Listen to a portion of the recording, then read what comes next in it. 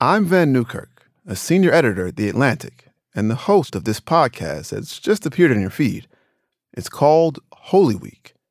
Take a listen to this trailer, and if you enjoy it, we've got a story that unfolds over 8 episodes. Just search for Holy Week and subscribe. Now here's a trailer.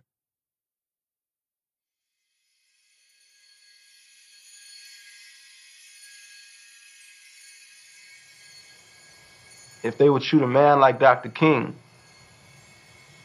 and shoot my little boy, they'd shoot my wife, they'd shoot me.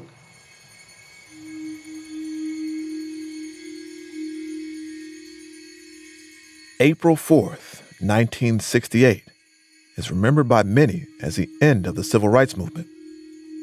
A time of loss. We had been taught about lynchings and the school bombings and Rosa Parks. We had been taught about all kinds of stuff, but we were angry. We were angry because a white man killed a prominent person in our life. Grief can have a way of warping the historical lens, trapping us in a moment and overshadowing some of what came before. We played every summer. We were outside in the back. Baseball, kickball, volleyball, tag.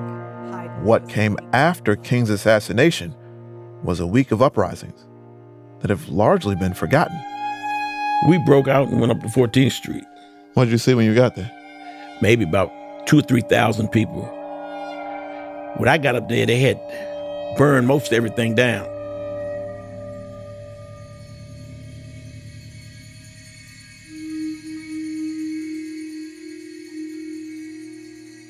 I'm Vann Newkirk, senior editor at The Atlantic.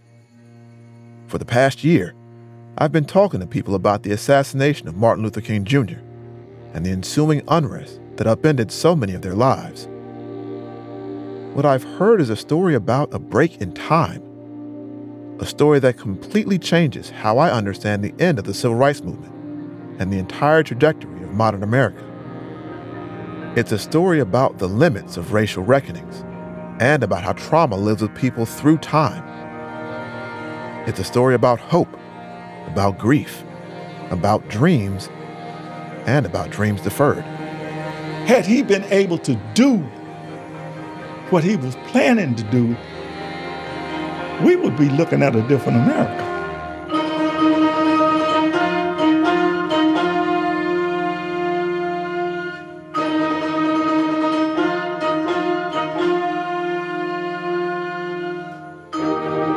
From The Atlantic, this is Holy Week.